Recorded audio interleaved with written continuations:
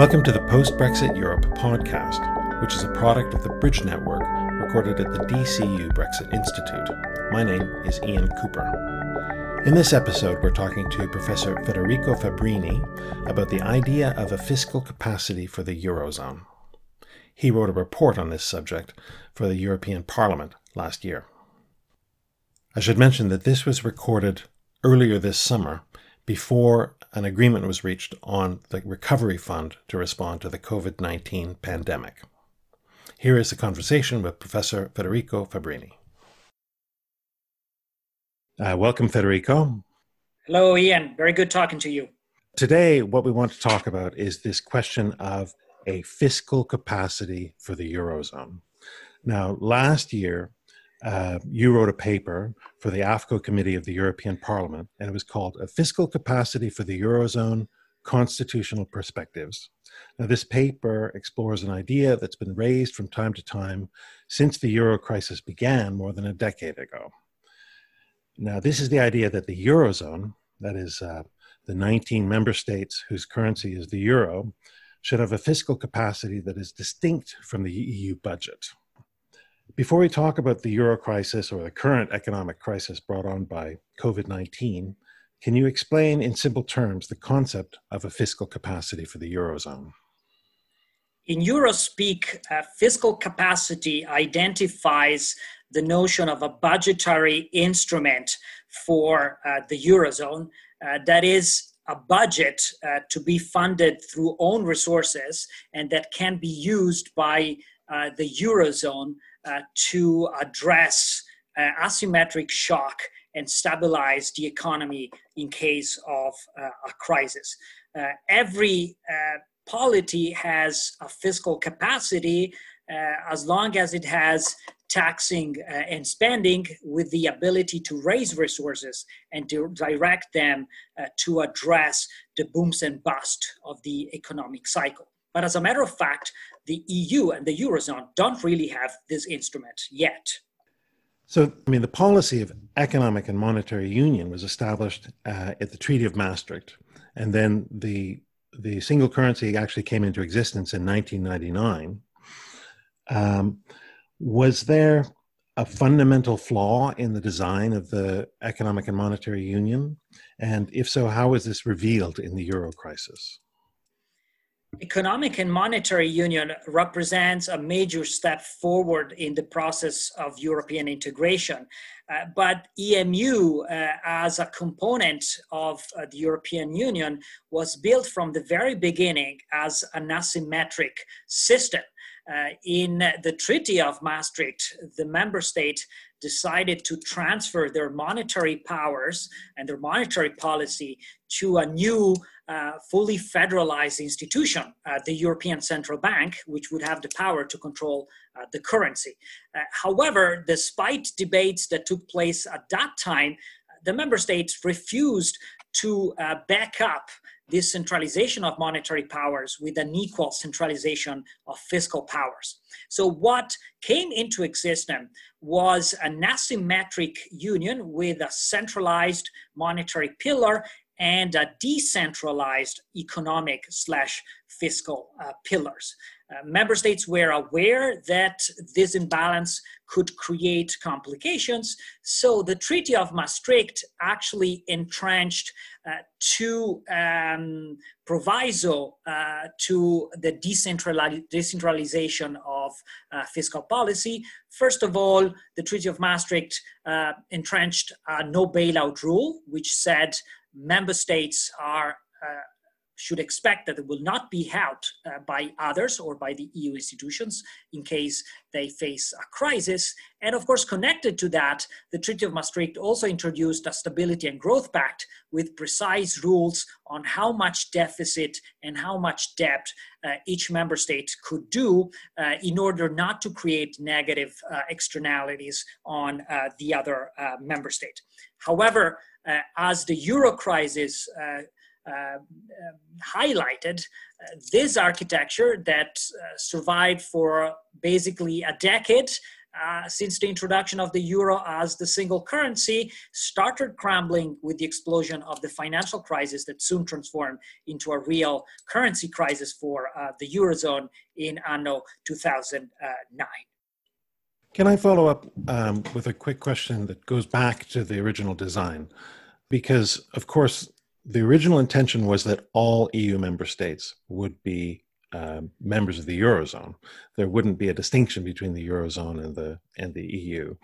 But then Denmark and the UK got opt-outs, and so in its original design, you couldn't really talk about a difference between the Eurozone and the EU as a whole. So why couldn't the EU budget be used just as a fiscal capacity for the Eurozone?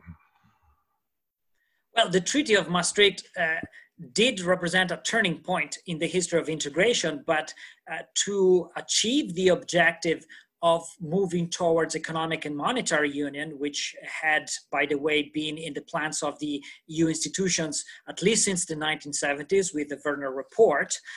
Well, to achieve that goal, the Treaty of Maastricht had to make a number of compromises. So the first one is the one I just mentioned, the creation of an asymmetric union, where only monetary policy would be centralized, but fiscal policy would remain in the hands of the member state. And then, of course, the second major compromise that you highlighted is precisely the creation of opt-outs. Up until the Treaty of Maastricht, the understanding had always been that all member states would proceed on European integration at the same speed and by participating evenly to all European policies. But in order to get concessions by the United Kingdom and Denmark on moving in the direction of creating the euro as a single currency, those two countries were granted an opt-out that allowed them to maintain their own historical national currencies. And as a result of that, the dynamic of differentiated governance became a core component of decision-making and the functioning of the European Union, in turn creating new challenges for EMU itself, because indeed the European Union has a budget that can be used for counter-cyclical stabilization purposes, but the Eurozone is just a subcomponent of the whole EU, and therefore it would probably require a specific dedicated instrument just for the countries using the single currency, the euro as their single currency. That brings me to my next question. So European leaders addressed the crisis, the euro crisis rumbled on for many, many years, and the European leaders addressed the crisis with numerous changes to the Eurozone's economic governance regime. In particular, they created a Eurozone bailout fund, the European Stability Mechanism. Now, how is that different from a fiscal capacity for the Eurozone? And more generally, why are these other institutional changes inadequate to address the problem at hand? The euro crisis was a turning point in economic and monetary union. If in the first decade of existence of the euro, things were sunny and shining, with the euro crisis, all of a sudden the sky got clouded and member states were forced back to the drawing board, essentially to stitch up an economic and monetary union which was about to crumble. The measures that member states adopted in response to the crisis were multifold. On the one hand, there were efforts at strengthening fiscal rules, notably with the adoption of the Fiscal Compact in 2012, which very much follows in the line of the logic of the Treaty of Maastricht. But as you just pointed out, another major development that has occurred after the crisis is the establishment of the European Stability Mechanism, which is essentially a large bailout fund designed to provide support to Eurozone member state facing financial stress. The ESM is created as an international organization, so outside the legal framework of the European Union, and it operates to a large extent along the model of the International Monetary Fund. So it is an institution where member states put capital on the basis of their size and GDP. And these institutions then lends capital to states facing financial difficulties. However, of course, recipients of funds from the ESM are subject to condition, because the ESM wants to make sure the capital will be given back at the end of the lending time.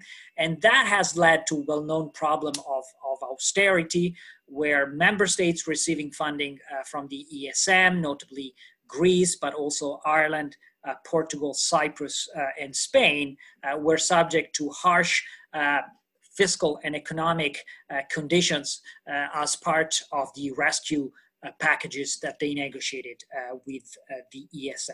So in a way, the European Stability Mechanism did represent an important step forward in the functioning of the Eurozone, as the 19 countries that use the euro as their currency acknowledged that actually the no bailout clause in the Stability and Growth Pact were not sufficient, and that in times of crisis, new tools had to be created to maintain the economic and monetary union. But the ESM by itself does not address the original asymmetry of economic and monetary union that dates back to the Treaty of Maastricht, and which is, once again, precisely the lack of a fiscal capacity, of a taxing and spending power for the Eurozone institutions themselves. That's very interesting. Now, in your paper, you make some points about fiscal federalism and make some historical comparisons that seem quite interesting. Do you want to elaborate a little bit on those? Yes. The point in terms of comparison is that actually all federal unions by aggregations, and the United States and Switzerland are the two existing examples of that, have over time created a centralized fiscal capacity precisely to deal with the asymmetric challenges that emerged in a single currency zone.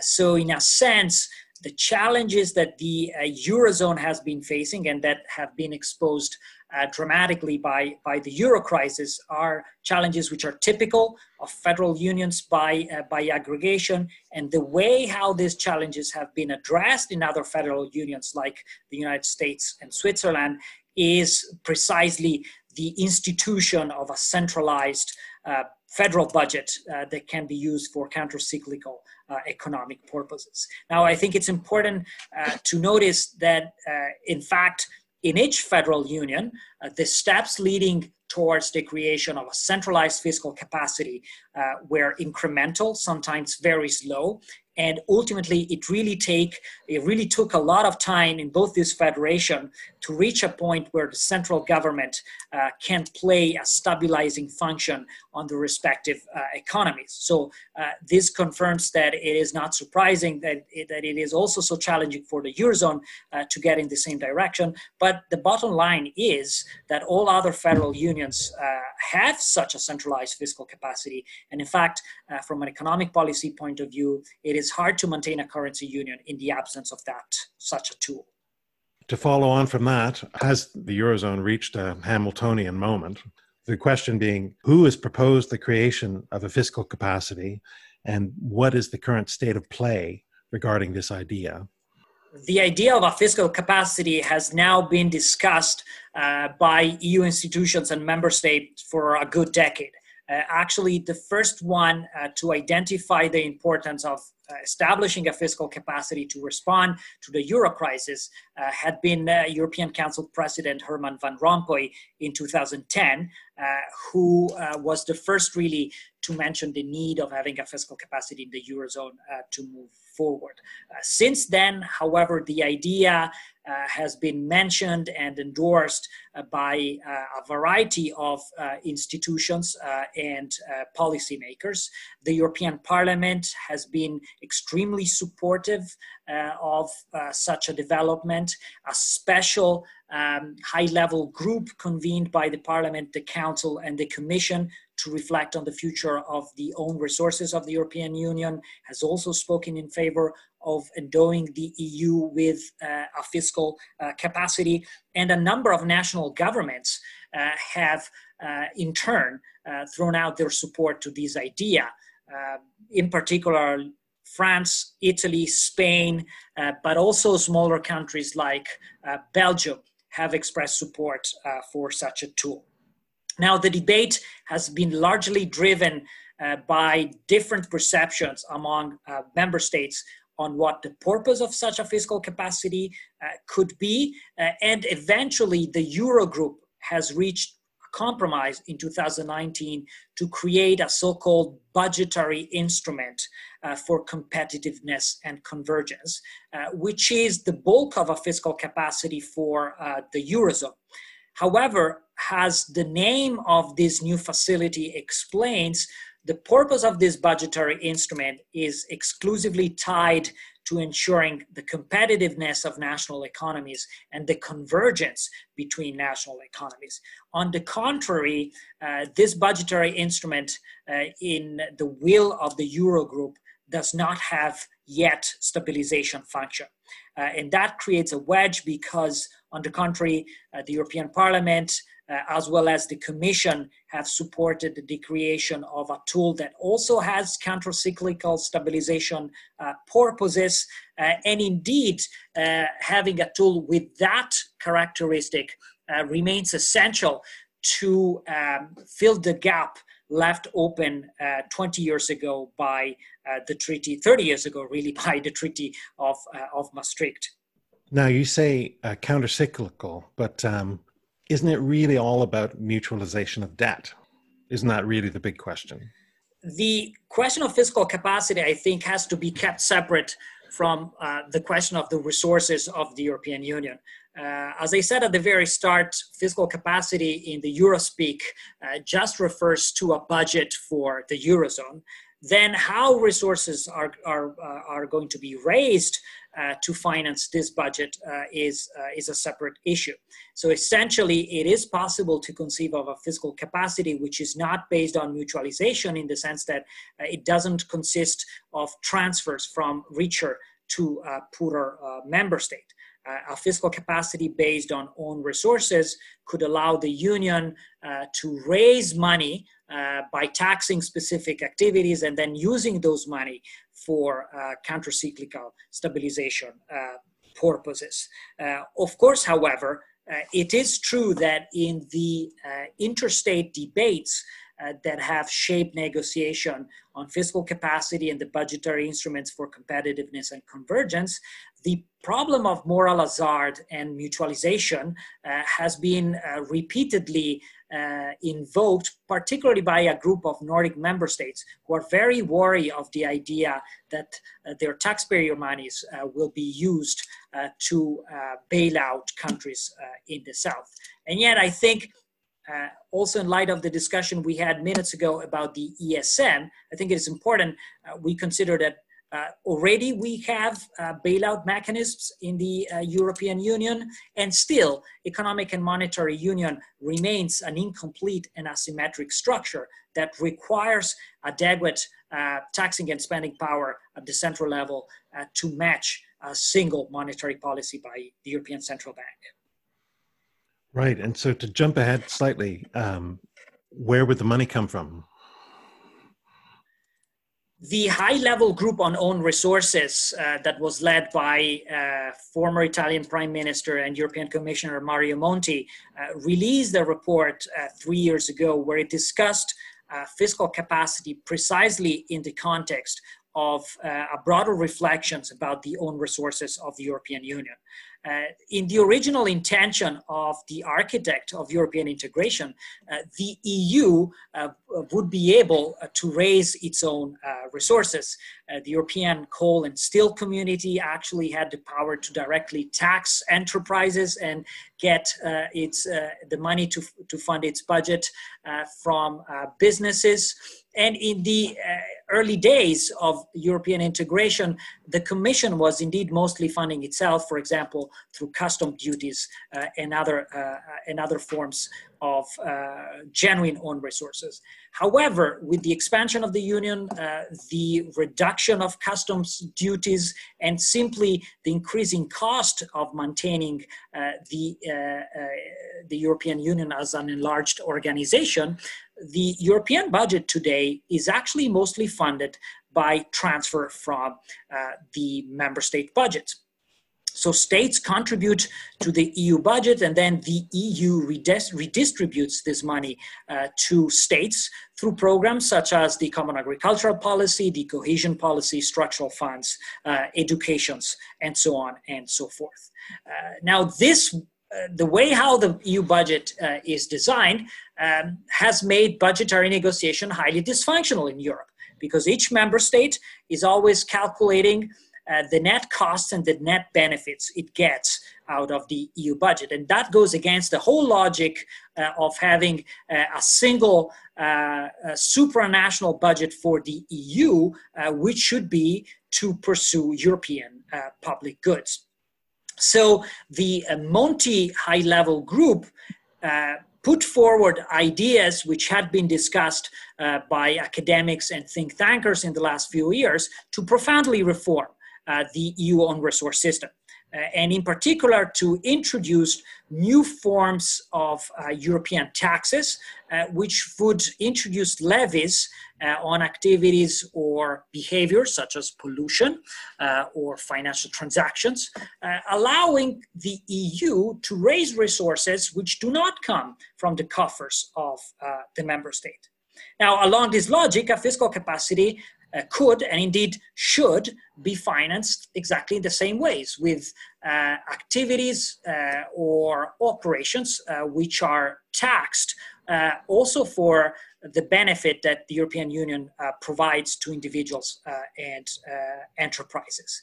And if the vicious cycle between state transfers and budget negotiations could be broken, I think the fiscal capacity not only would set aside fears of debt mutualization, but in fact would become an extraordinary instrument to support the European economy and particularly its recovery. And this really takes me to a final point I'd like to discuss with you, which is the recent proposal by the European Commission for a European recovery plan in the context of, or in the aftermath of the COVID-19 pandemic, because this project, although it doesn't use the terminology of fiscal capacity, effectively comes very close to what a fiscal capacity is and should be. I've got another very important question for you, and that is, who holds the purse strings of the fiscal capacity? How is it governed? And what would be the lines of democratic accountability that make sure that would oversee the way the money is spent? This is an extremely important question.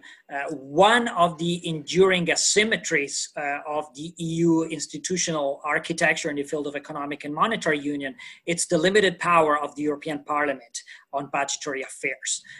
According to the treaty, the European Parliament has a veto power on the adoption of the multi-annual financial framework of the European Union, which sets out the spending plans for a 7-year time span. And also the European Parliament has an important voice in the adoption of the annual budget of the EU.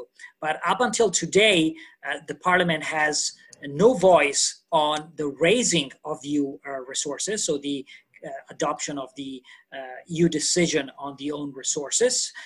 And this is frankly inconsistent with constitutional principles which proclaim that there should be no taxation without representation. So it is unsurprising that all policy proposals that have been speaking in favor of a fiscal capacity for the Eurozone have also emphasized how the European Parliament should get a greater say and a greater role on decisions about taxing and spending in the Eurozone as the only institution directly elected by European citizens and representing them in the EU decision-making process. But how do you get around the problem that you have MEPs from non-Eurozone countries voting on how to spend the money for the Eurozone?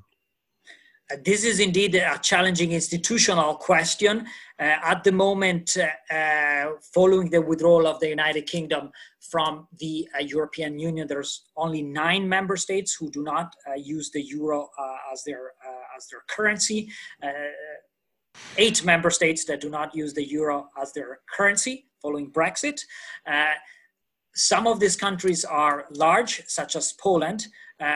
However, a majority of the European population lives in Eurozone member states, and therefore the representation of Eurozone citizens within the European Parliament is by and large dominant. Clearly, this is an issue that has been dealt with in other contexts. Think, for example, of the West Lothian question in the UK Parliament, and often there is no easy fix to deal with this. In fact, some proposals have even been put forward to create a separate Eurozone assembly precisely to decide on the Eurozone budget. I think a lot will depend on the dynamics of differentiated governance in the EU in the next few years. If we will witness a process of increasing convergence towards the euro, with the so-called euro out, step by step, moving in the direction of entering into the single currency, of course the problem will solve by itself.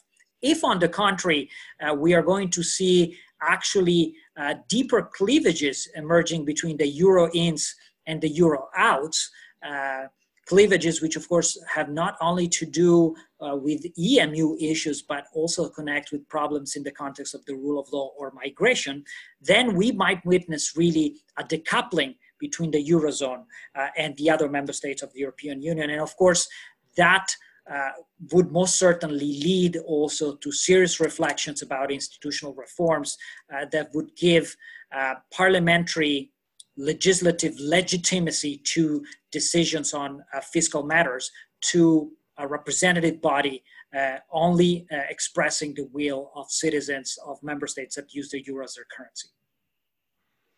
Okay, one more question, and it's a big one.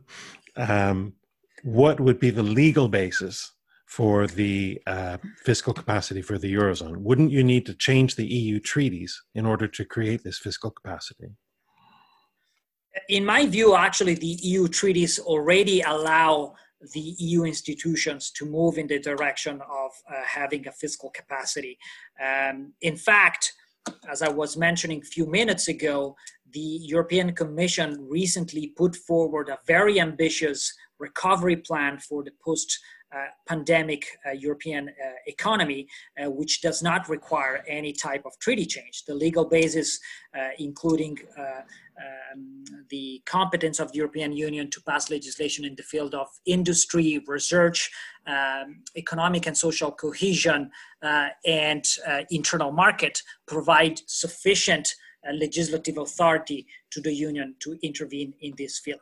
With that said, however, there are a number of important other institutional adaptations that would require treaty change, and that, in my view, would become absolutely necessary if the Union were to move in that direction. One point we just discussed is the power of the European Parliament to have a greater voice on taxing and spending. Another issue which is of significant importance, and it's again entrenched in the treaty, is the obligation by the Union to maintain a balanced budget, which creates a number of particular challenges in terms of the ability of the EU to contract debt. And there are other more general questions connected to the institutional functioning of the European Union, which would need to be addressed for a fiscal capacity of this type to become viable, including, for example, unanimity vote in the Council on taxing matters, which makes extremely difficult for this intergovernmental body to reach agreement. So by itself, the fiscal capacity can be done without any type of treaty amendment. The legal basis we have at the moment are sufficient to that end. But of course, the step towards a fiscal capacity would represent indeed a major step forward in the terms of the federalization of the European Union, and therefore I think that would need to be matched by appropriate constitutional reforms. Okay, well, thank you, Federico Fabbrini. Thank you for talking to us today. And thank you for calling me. The Post-Brexit Europe podcast is a product of the Bridge Network, which is a Jean Monnet network funded by the European Union's Erasmus Plus program. It is recorded at the DCU Brexit Institute with Catherine Martin as the producer. My name is Ian Cooper. Thank you for listening.